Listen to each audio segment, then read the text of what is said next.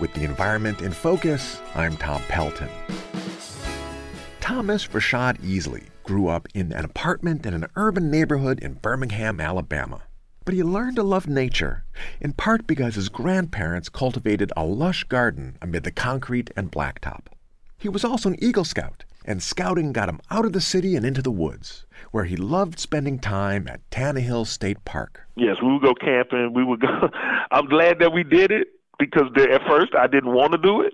And then when we got out there, it was so much fun, me and the guys, And the other good thing about our scout troop is we were a diverse scout troop. So we had black, white, as well as brown young men in our troop. So it was almost like a social experiment, Troop 49 in Birmingham, Alabama. Easley went on to earn a master's degree in forest genetics from Iowa State University and eventually a doctorate from North Carolina State University. He is now an assistant dean at the Yale University School of Forestry and Environmental Science. But in his work with environmental groups, he noticed that they were not like Troop 49 in Birmingham. They were almost entirely white, with very few African Americans like him or Latinos or other minorities. And this ethnic narrowness caused a problematic narrowness of focus, both in terms of audience and subject matter. It's almost like saying having first world or rich people problems, I think, as far as the topics. One group wants to talk about fish. And the people may be, fishing is an issue, but then drinking water is something that the people here are going to be concerned about. To help bridge that gap and reach out to more people of color, Easley advocates for a revolution in how environmentalists communicate. He is a contributor to a new book titled A Better Planet, 40 Big Ideas for a Sustainable Future. Easley's chapter is titled Hip-Hop Sustainability.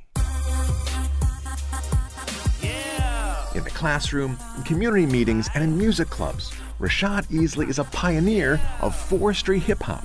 It's the translation of the tree hugger ethic into a form of music aimed at reaching more urban audiences. I took a different pathway and not a pipeline. Became a disciple of a discipline that's unheard by. Black Latinos, indigenous populations. Ancestry starts before land's domination, before emancipation, before cutting down trees. For PTSD when blue and red lights behind me. For a life of so hard, I want to do something. From concrete to floodplains, you can see our blood stain. The floodplains he talks about are the low-lying areas in New Orleans and many other cities around the world, where minorities often suffer the worst damage and displacement from sea level rise caused by climate change. The bloodstains in his lyrics reflect the death and destruction that indigenous people have suffered from European-style exploitation of the natural world and native people. My ancestors are my ghost riders.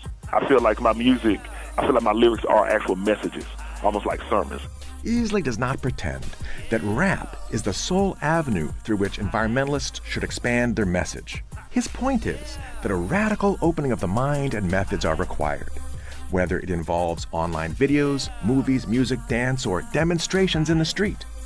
Everyone should be worried about a world that's on fire, and everyone should be invited into the meeting of the minds about what to do about it. With the environment in focus, I'm Tom Pelton of the Environmental Integrity Project, author of The Chesapeake in Focus. This program is sponsored by the Able Foundation. The views expressed are solely my own.